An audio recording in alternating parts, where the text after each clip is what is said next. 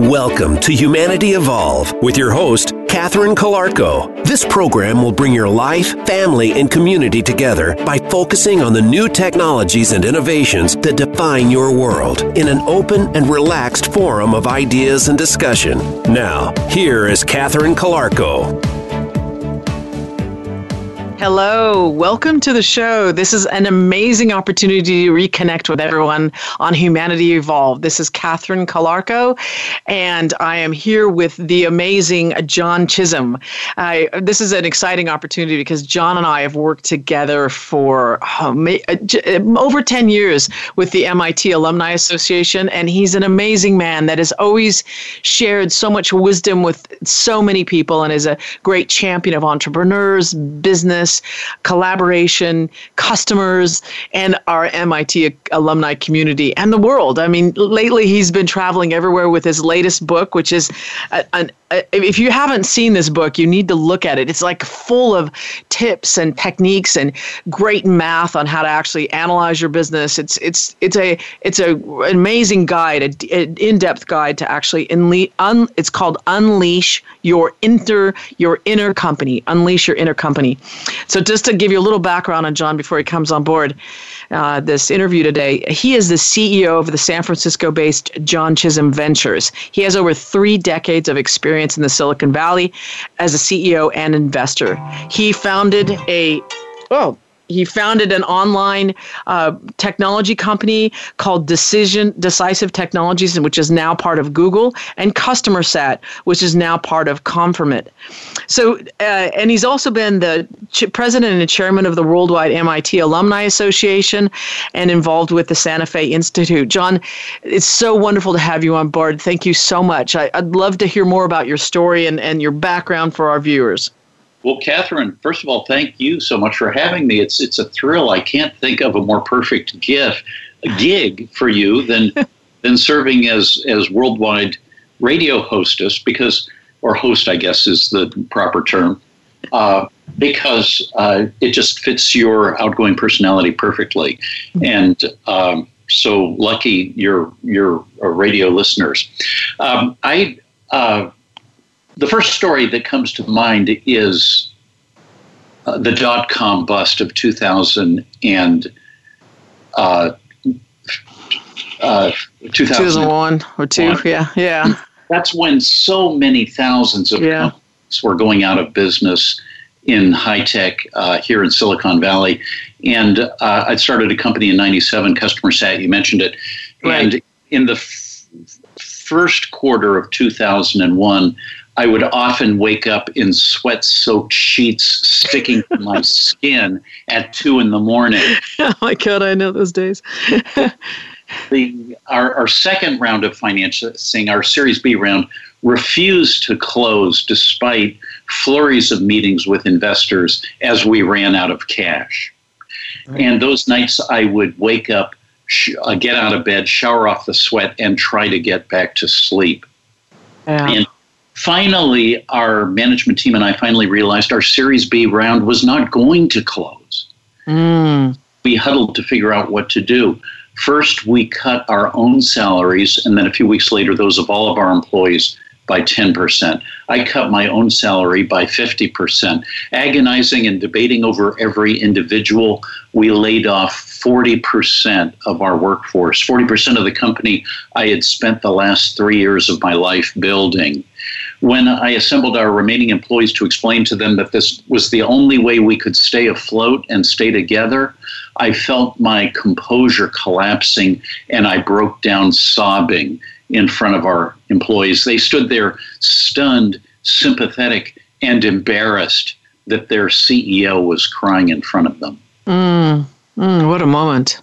That was the first quarter of 2001 when the dot-com bust really hit us. We had managed to get through 2000 because we were software as a service, and so many of our clients were on one-year contracts that didn't expire until December 31st. But that first quarter of 2001, our revenues fell by 20%, which is a lot for a recurring revenue model company. To help us get through, one of our investors lent me $300,000 for the company, but not to the company, meaning for me to pass through to the company, which would make me personally liable for the loan.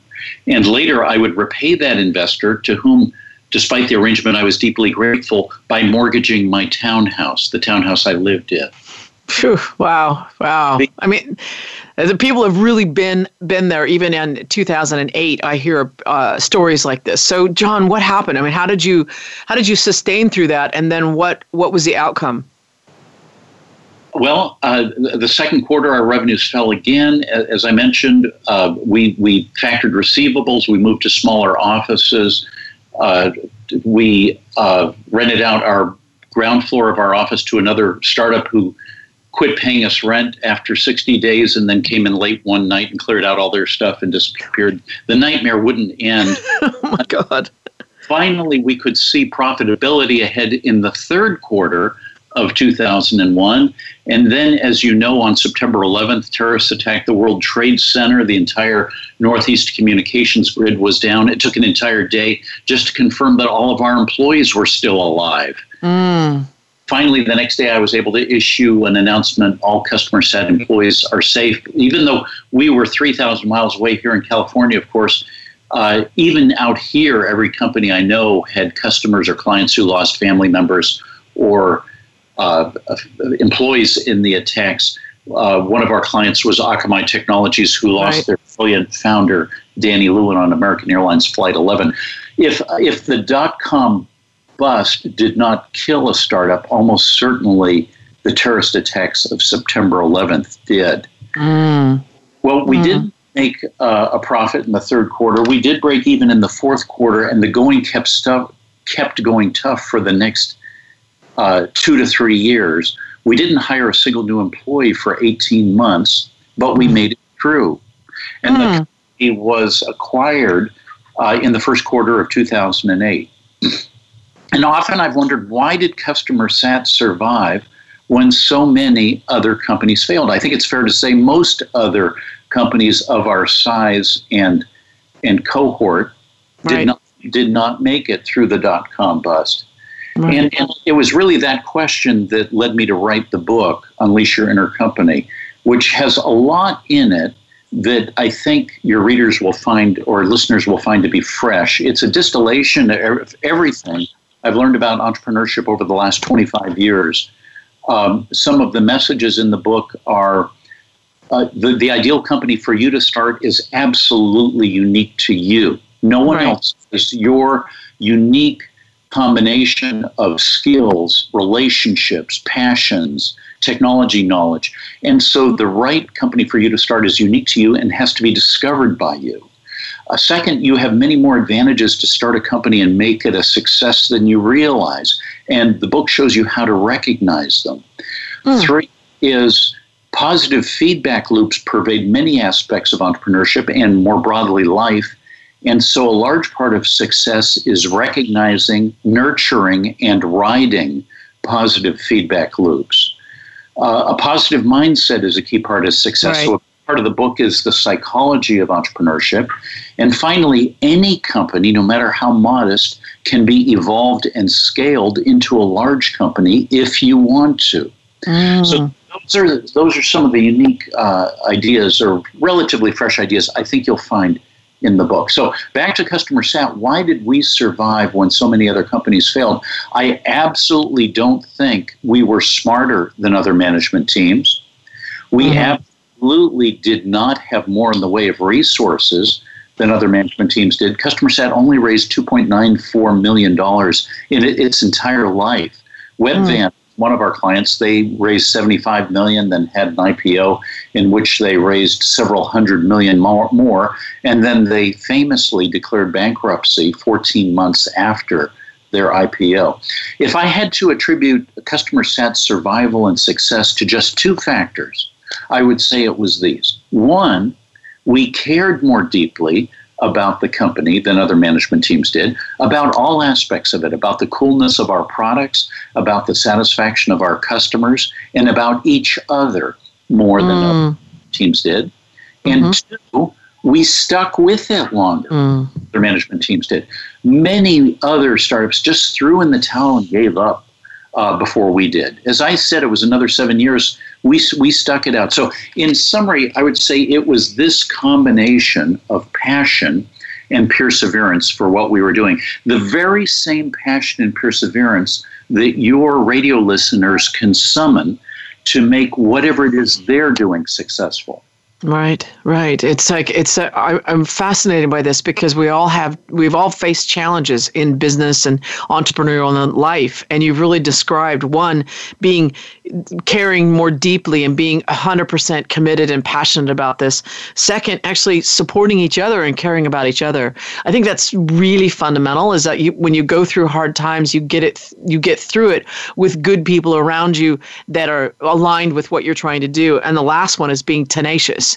And from my viewpoint, that is a huge advantage in the sense of, look, I care about this. I'm going to keep finding an answer to keep surviving through it and figuring it out. And I know you, John, and I see that you also have this immense wisdom of getting to the core of what's the most important thing to do and how to actually drive and retain customer sales in the field of flurries that occur around you. So I think there's the talent around you, and also the tenacity and the intelligence to drive through to sustaining that revenue growth. I mean, I saw you do that, and I think that there's a lot of excellence in the terms of how to lead through that as well, right?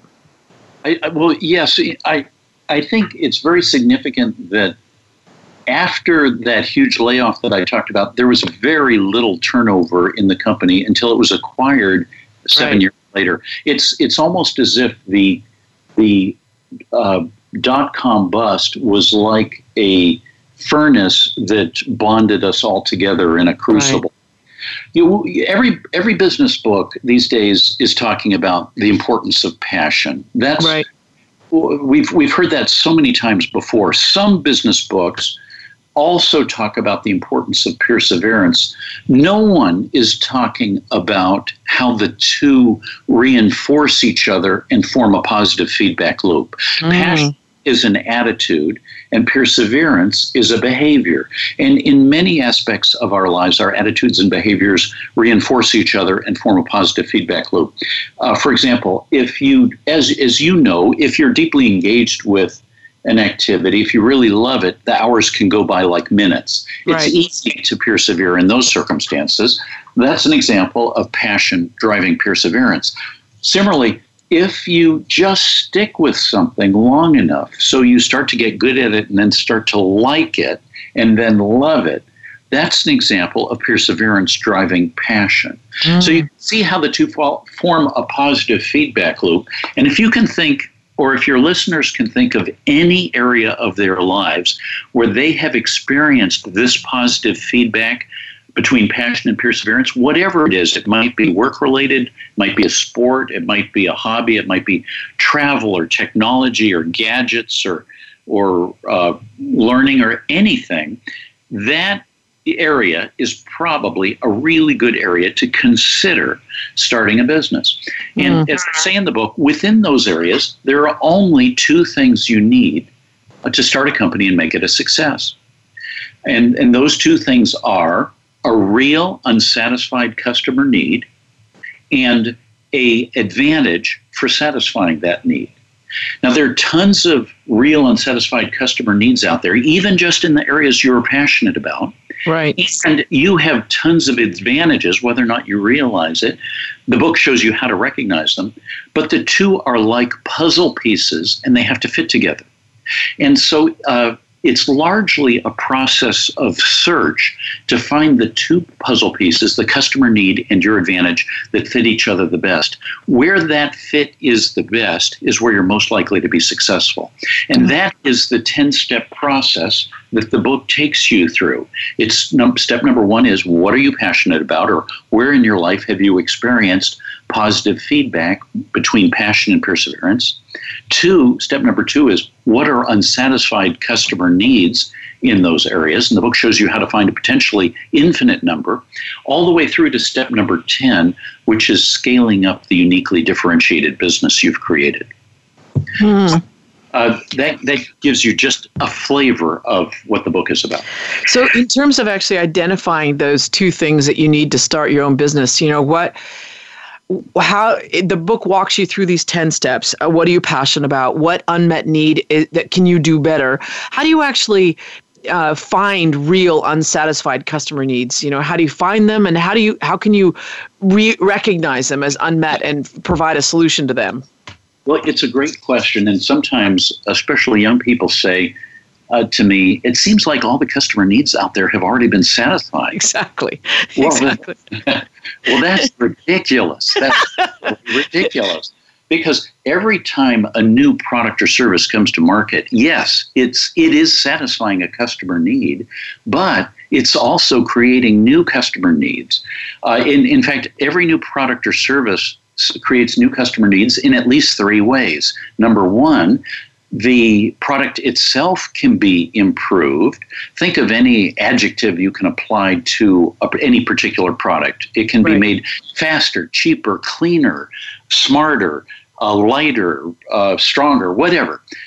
Well, that's an opportunity right there. One potential customer need. 2 is the companies that are providing that new product or service have needs.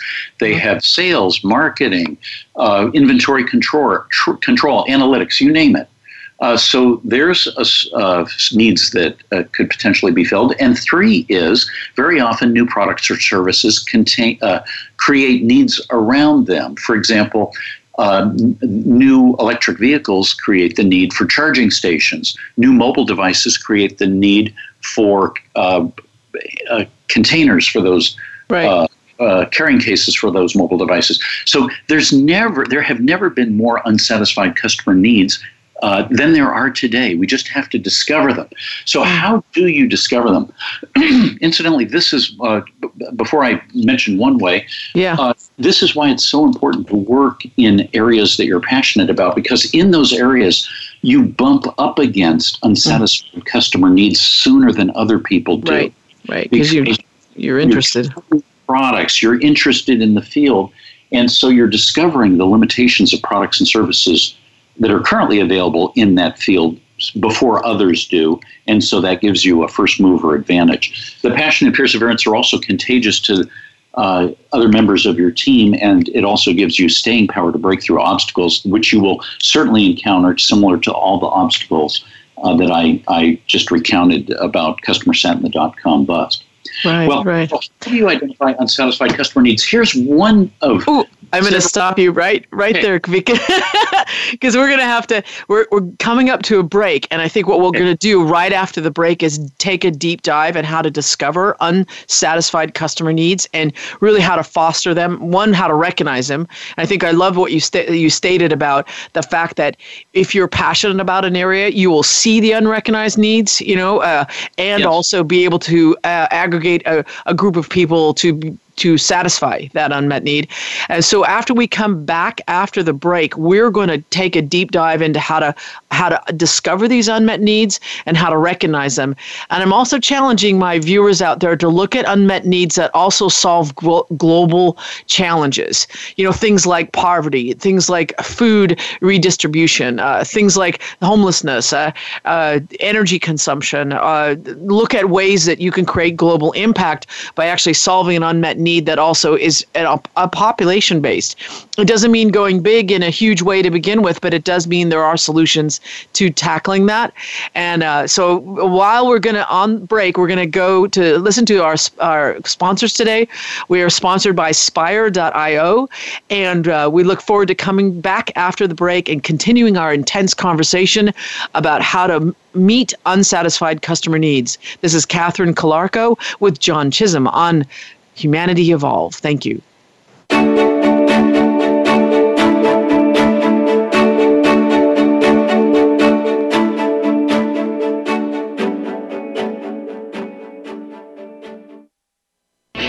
Are you finding your frequency? It can be described as that space between failure and success. It's the future of digital media. It's finding your voice. It's engaging topics, content, and ideas. Jeff and Ryan discuss the digital media space and all of its aspects. It's about making the mistakes, taking the chances, summoning the intestinal fortitude to step out of your comfort zone, and discovering what you can accomplish when you decide to try, decide to learn, decide that you have something to say, and find your frequency. Live Fridays at 2 p.m. Pacific Time, 5 p.m. Eastern Time on the Voice America Variety Channel. Dialogue is the single most powerful leadership tool we have to make a difference in the world. Leading Conversations with host Cheryl Esposito creates a place for that dialogue. Tune into the Voice America Business Channel every Friday as Cheryl hosts new conversations among leaders from around the world in business, government, art, economics, and social change. We'll explore big ideas and everyday actions and learn how their own leadership has led them to discover a newfound sense of possibility in the world. Leading Conversations with Cheryl Esposito, bringing big thinkers together in conversations that make a difference, right here on the Voice America Business Channel every Friday morning at 10 a.m. Pacific Standard Time.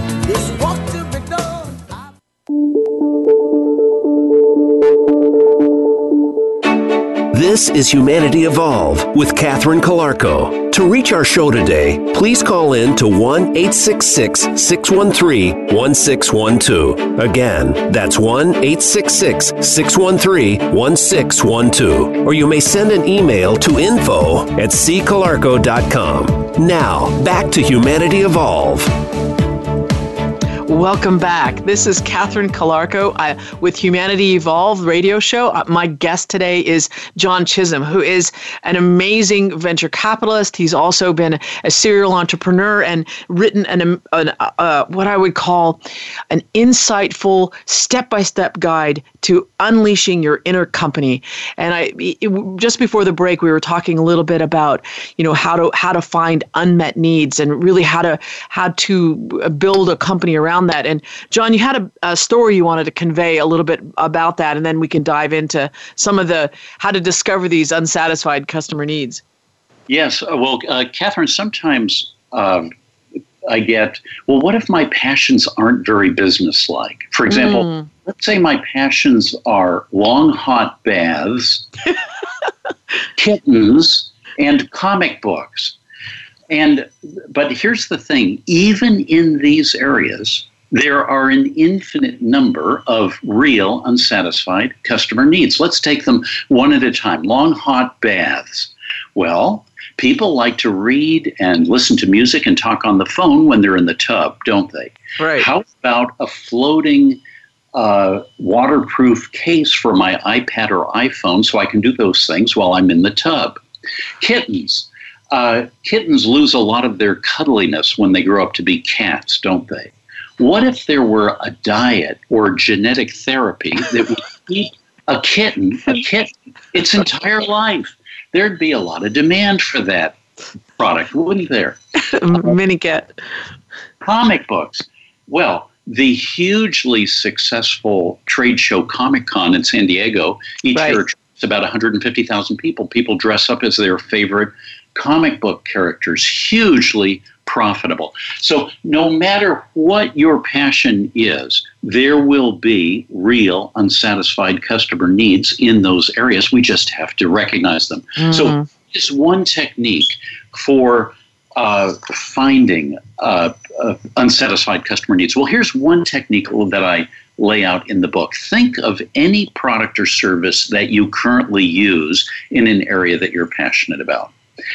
Let's say that you, like me, are a runner. Okay, great. Well, one of the products that we runners use are running shoes. All right. For whatever product or service it is that you choose, ask yourself, what are 3 limitations of that product or service? And don't even limit yourself to 3. What are as many limitations as you can think of? Well, for my running shoes, I can think of 3 limitations. Number 1, they start to smell after I've worn them too many times. 2, exactly. If I want to change the color of the shoelaces to match my outfit, it's a hassle to thread and rethread those shoelaces every time. And 3, They don't tell me how far I've run or how fast I've run, and they should know that, shouldn't they? Right. So those are three possible customer needs around my shoes in an area that I'm passionate about. So I have to confirm that they're real, that is, that other people have them and that no one is already adequately addressing them or fully addressing them. All right, well, that means I have to go to shoe stores or go online, talk to people, interview people, see how many other people seem to have that need and how they're currently being satisfied. Let's say that I find some solutions for the shoes that smell and the shoes that don't tell me how far or fast I've run, but I can't find any solution for the shoelaces that are a hassle to thread and rethread each time to match the color of my outfit. Great. That's an opportunity for me to be creative. I can put my head together with other people. Perhaps maybe we come up with an idea like a set of shoelaces that snap on and off of your shoes as a set so that I can simply snap off one color of shoelaces and snap on another very easily to match my outfit. Great. Right. So that's there's one where the customer need is real. Let's say I've established it's real and there is no solution I've been able to find for it. Now, for the other two, the shoes that smell and the shoes that don't tell me how far or fast I've run, there are, of course, other solutions to those problems. So the shoes that smell, we have sprays, we have foot pads, but even these solutions have limitations. The sprays and foot pads have to be changed every day, say. Mm-hmm. Well, what if there were a solution where I could go an entire week or an entire month without having to change it? That would be an improvement over what's currently available. The shoes that don't tell me how far or fast I've run, well, there are, of course, Fitbits and Jawbone Up and odometers that will tell me how far or fast I've run. But even these have limitations because, or the Apple Watch, because I have to remember to put them on and take them off, and they're not always with me. What if it was built into the shoe? Then I wouldn't have to worry about that. So what we're seeing is that even the solutions currently available to the customer needs that we've identified themselves have limitations. Right. And we can focus on addressing those limitations or seeing if there are any solutions to those limitations. So we start with a single product or service in an area that we're passionate about, and it blossoms into an entire tree of unsatisfied customer needs that we can confirm are real and unsatisfied. So that's one of the techniques in the book by which you can find a potentially infinite number of unsatisfied customer needs from just one product or service in an area that you're passionate about if you continue drawing this tree out far enough. And of course, all of that is just from one product or service in an area you're passionate about. Think about all the trees you could build around all the different products that are out there. So that's one of the techniques that we talk about in the book for finding unsatisfied customer needs. I think that's fantastic because not only you're looking at, say, a new market or a new evolution of an existing product, you can also do this to your own. You know, if you're in the phase of growing a business, you can also say how can we innovate to keep ahead of the market, or how can we actually use this same technique to drive an increase in a particular market or increase awareness of our product or increased satisfaction. So you can use this technique as you're building a company as well as starting it. So it's a beautiful, perfect. Absolutely. Yes. And so when you are building, let's say you've got this idea and you actually have been able to successfully find a team and you raised a bit of money and you're now growing, you're in that emerging growth phase. The book talks a little bit about scaling. And I hear a lot of that now, like how can we rapid scale, or how do we actually achieve rapid growth and realize the potential of this particular business? You know, do you have a few of the same guiding posts or recommendations or processes associated with how to scale a business? Yes. Well, first of all, that chapter comes very close to the end of the book because I want the reader to just focus on getting the business started. If you think of any of the huge brands that we take for granted today, McDonald's, Costco, Starbucks, right. all of these, and even companies like Facebook and Google online, all of these companies, let's not forget, started with a single customer. Right, exactly. McDonald's started with a single hamburger store. Starbucks started with a single coffee shop. Google started in a garage. Facebook started in a dorm room. So any company can be evolved and scaled into a large company if you want to. And here are two broad sets of tools. One is making the business itself more scalable, and two is evolving the company's business to a more scalable business model. And both of these levers we can use in parallel with each other.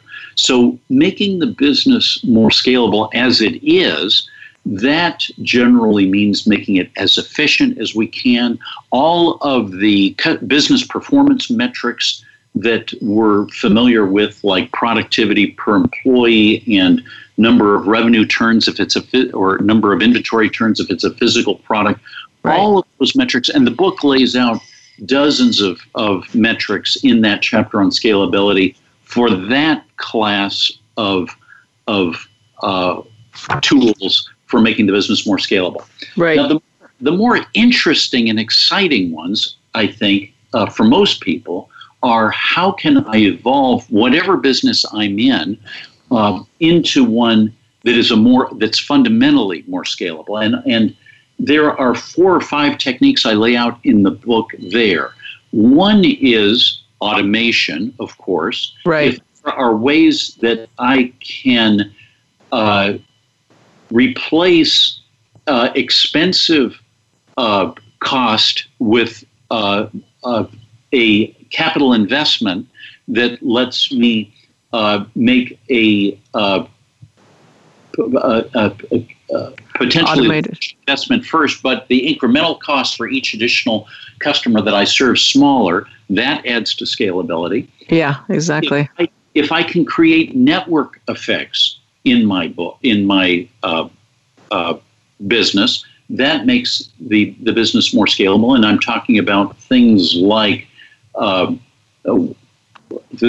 fact that the more users of either one type or the same type I have, the more that they attract other users. As right. We see on Facebook, the more users Facebook has, the more it attracts other users because that's where my friends are, and so that's a network effect. I talk about one-sided and two-sided network effects. One-sided are where all the users are the same, and two-sided is where you have 2 distinct types of users that attract each other. For example, on Match.com, the more guys that you have, as a general rule, the more gals that you'll attract to Match.com. Mm-hmm. On Monster.com or other employment websites, the more employers you have, the more potential employees you can attract, and vice versa. So those are both examples of two-sided networks. And so and the book lays out a step-by-step process for incorporating network effects. Yeah, I see this all the time with what we do in terms of digital health. You know, if the more people you have that are aware of it and realize outcomes, right? So they have success, they talk about it to other people. It starts to create this like a wave of knowledge because it works. So when things work, or it delivers on its value proposition, or it satisfies that unmet need, it becomes itself a virtuous cycle, right? And what you want to do is feed that by enabling automation to enable people that they don't get stuck in the business. They actually get the information they need, and they flow effortlessly to get that need met and to achieve the outcome. So I think that, creating that virtuous network cycle, word of mouth, delivered by the automated processes that enable people to engage with a company in a frictionless yet valuable way, creates that 1-2. It sort of like doubles the business. It's really quite a phenomenal watching it grow without you having to really put as much energy into it.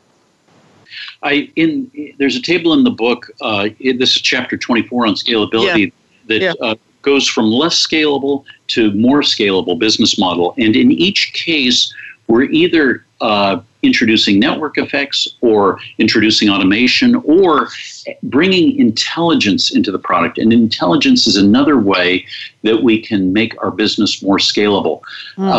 If we can, I use the example of a stuffed bear, a toy bear, that has a limited ability to interact with a child in a meaningful conversation. So that obviously takes some fixed cost to implement that kind of intelligence into a toy bear. And initially, the range of communication that the bear may have might be limited to ages 2 to 4. Right. But if we can invest more so that the bear can have a more meaningful conversation with a child, then I can perhaps extend it from ages 2 to 4 up to 2 to 6 or 8. Mm-hmm. And if the bear can have an even more intelligent conversation with a child, maybe I can extend it all the way up to age 12.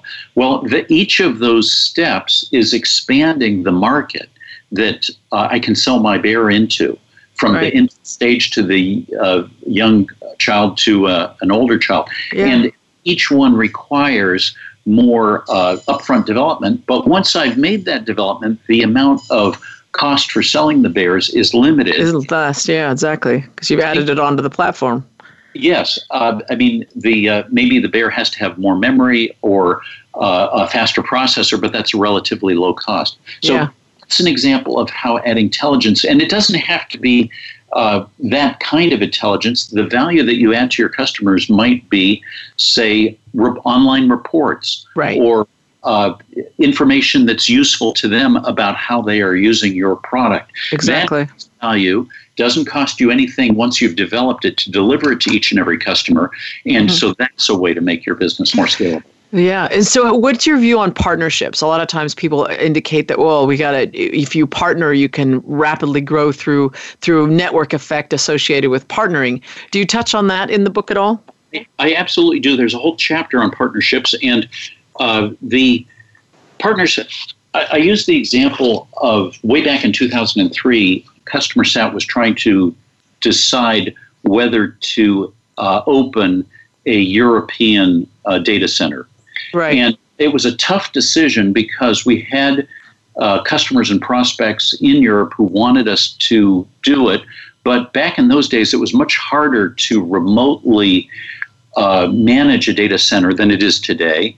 And so it would have been an expensive proposition for us. So we interviewed potential partners in Europe who might provide that service for us. And we went quite a ways down the road in exploring it. And one of the, we would have had to dedicate a person. And exactly, yeah. So along the way, I had the idea, what is Salesforce doing about European hosting? And just so in case your radio listeners don't know, Salesforce.com was and still is probably the leading player in the world in software as a service for commercial enterprise apps. And so they were easily, even back in those days, 20, maybe 50 times our size. And so they were a role model for us. And so I happened to know the senior VP of marketing there, and I called him up and I asked Tien, what is Salesforce doing for European hosting? Well, it turned out it was a matter of public record that Salesforce did all of their hosting for their global customer base in North America. And, it suddenly changed the whole picture. And if we realized if Salesforce could do it, surely we could do it. And then we realized, too, the companies that wanted us to host, who cared about data being stored locally in Europe, were not typical of most European companies. They tended to be the public-private partnerships like a German Bundespost or Airbus, right, who wanted and needed the data to be stored locally in Europe. So anyway, we decided not to do it. Right. And I think it's, that actually going through that diligence gave you insights on whether to partner or not partner and how to actually do it. We're coming up to another break now, and I think this is a good point to start. I want to continue our conversation around partnerships because I think we want to get into people and funding, because those are the two key things that we identify as being successful in driving a business forward. So stay with us. We're going to be right back after the break with John Chisholm. This is Catherine Calarco on Humanity Evolve, talking about how to unleash your inner company. Be back soon. Are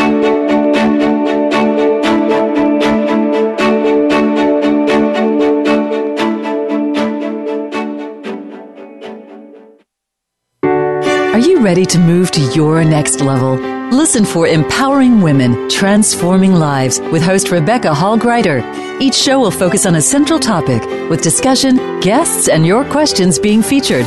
Our show is perfect for women who feel a call in their heart to step out in a bigger, more powerful way in their life and just need some encouragement, inspiration, and practical steps to support them on their journey.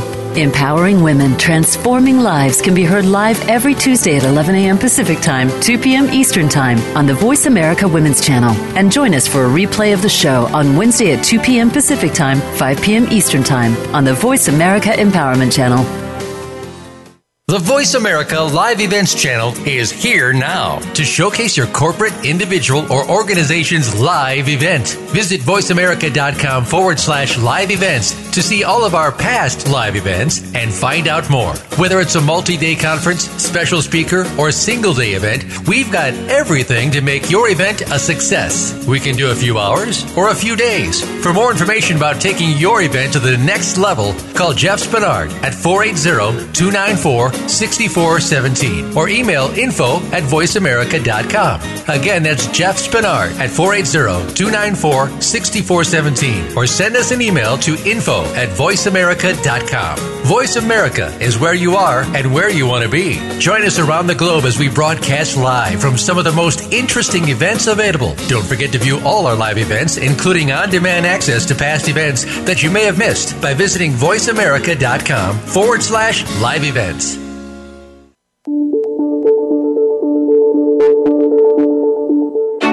This is Humanity Evolve with Catherine Calarco. To reach our show today, please call in to 1-866-613-1612. Again, that's 1-866-613-1612. Or you may send an email to info@ccalarco.com. Now, back to Humanity Evolve.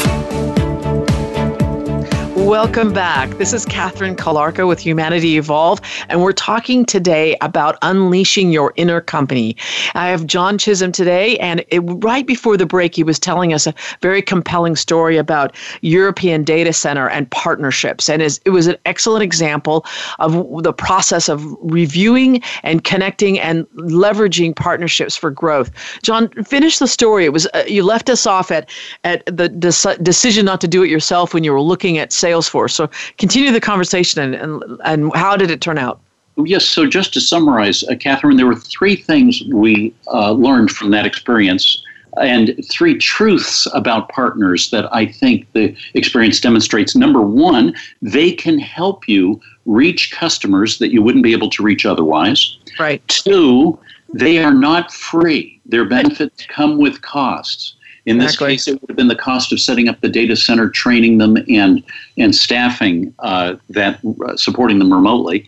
And three, in the case of our partner Salesforce, they provide information sources and flows to you that can help you make better decisions. And in the case of our partner Salesforce, they helped us make the right decision that we could do all of our hosting globally in North America. And so we decided against the European data center back in 2003.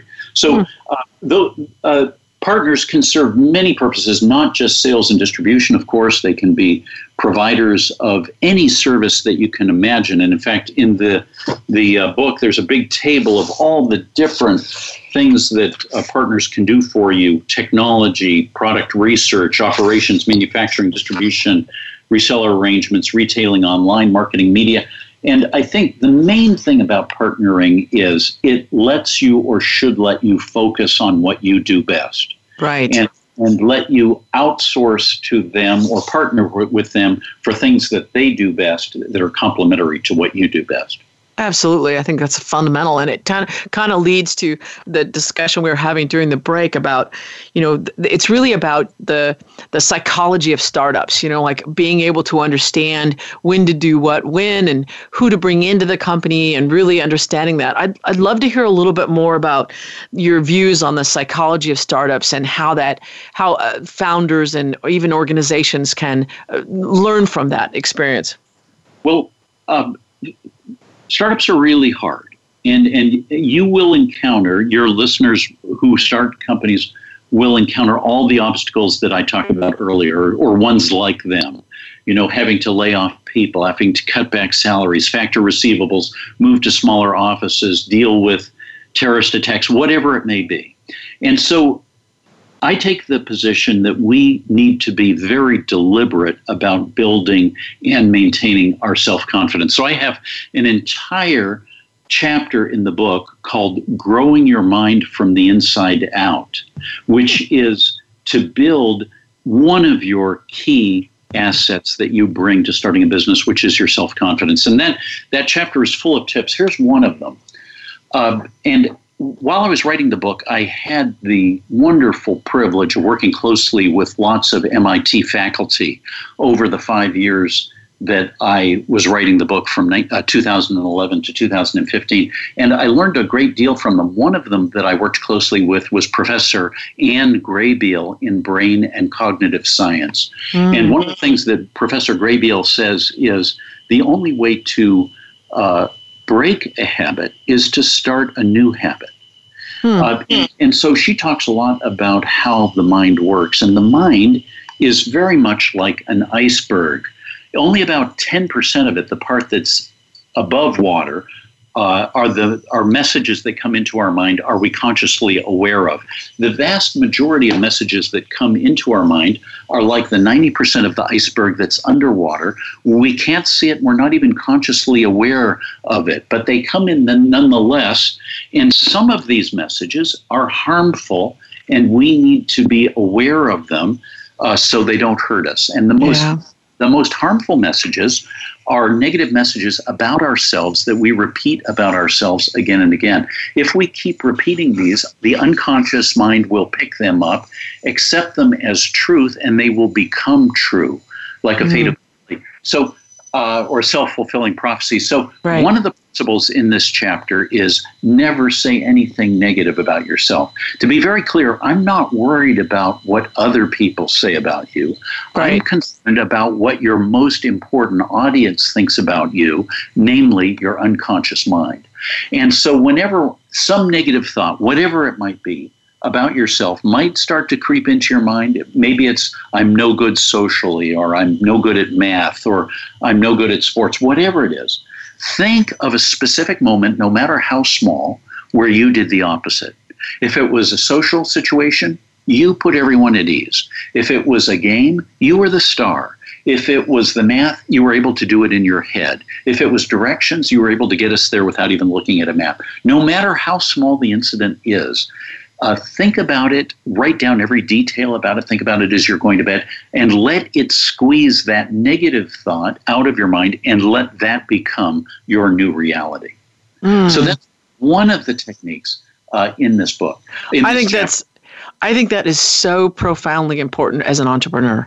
I think that even, and especially for women, I think it's really important to master the chatter, and then especially to, disintermediate the negative chatter that goes on, because there's so much that's happening that you can't afford to have yourself not be on your side as well. It doesn't mean you're not going to have bad thoughts or things like that are going to happen, but be mindful about turning it around and using these techniques. I think this is a brilliant and really important fundamental to the tenacity and to have the self-confidence to sustain that business growth over time.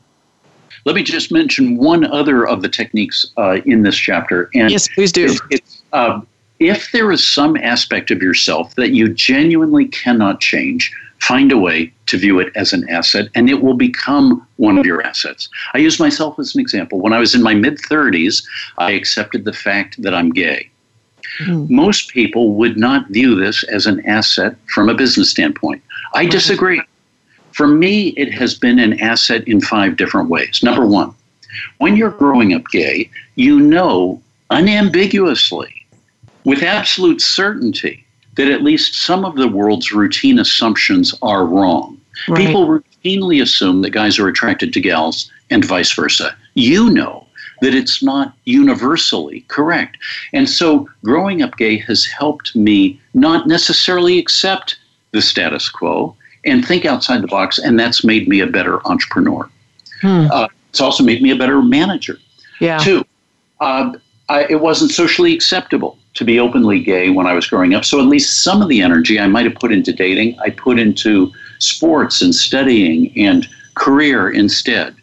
30 years later, I am hugely enjoying the benefit of that early investment. Maybe I wouldn't have gone to MIT had I not been gay. 3, I'm not a minority in any sense that I can think of other than being gay, and so it sensitized me to some of the challenges that minorities face. 4, when people see that I'm not trying to hide my sexual orientation, they see I'm being honest with them, and that helps build trust between us. And 5, I think it further conveys that I have strength in reserve if I can be open about the fact that I'm gay. Right. So similarly, if there is some aspect, any aspect of your listeners' lives that they genuinely cannot change, find a way to view it as a strength. Set the bar very high. Don't use this as an excuse to accept some aspect of yourself that you can change and would like to change. But if you genuinely cannot change it, if you can find a way to view it as a strength, it will be hugely empowering for you as it was for me, and that aspect of yourself will become one of your strengths. A few years ago, I was sharing this exact same story with a group of undergraduates in an auditorium in Guatemala. Right. And as I spoke, a young man about halfway back in the auditorium gently made a fist and slowly raised it to his chest and pressed it against his chest. And at first, I thought it was a small gesture of agreement or support for what I was saying. But then, when I looked again, I could see he wasn't making a fist at all. His hand had no fingers on it. Oh. And I imagine he was saying, this I cannot change. Right, exactly. This is my strength. Mm-hmm.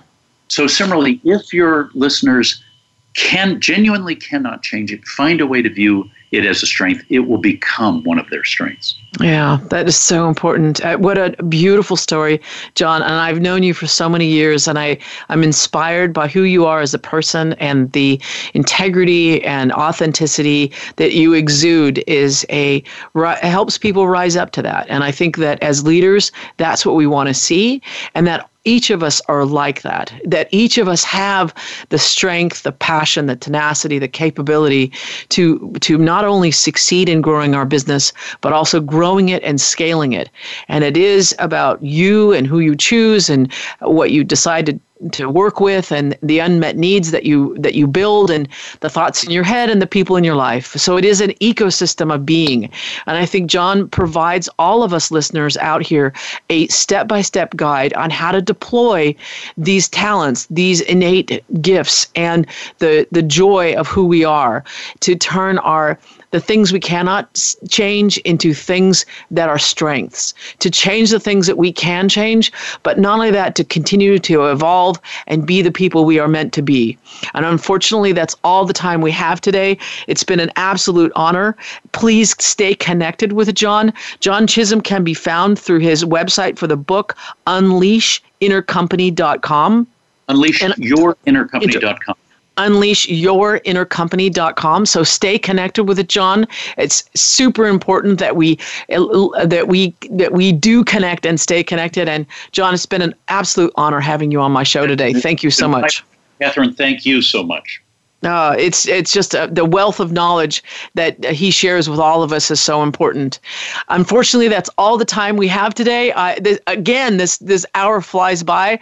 I really appreciate John for being with us today. John Chisholm can be found at unleashyourinnercompany.com. I can be found at Kath Calarco on Twitter, or you can reach out via the webpage. I look forward to talking to you next week for another exciting show on Humanity Evolved. This is Catherine Calarco. Thank you so much for being with us today. See you next week.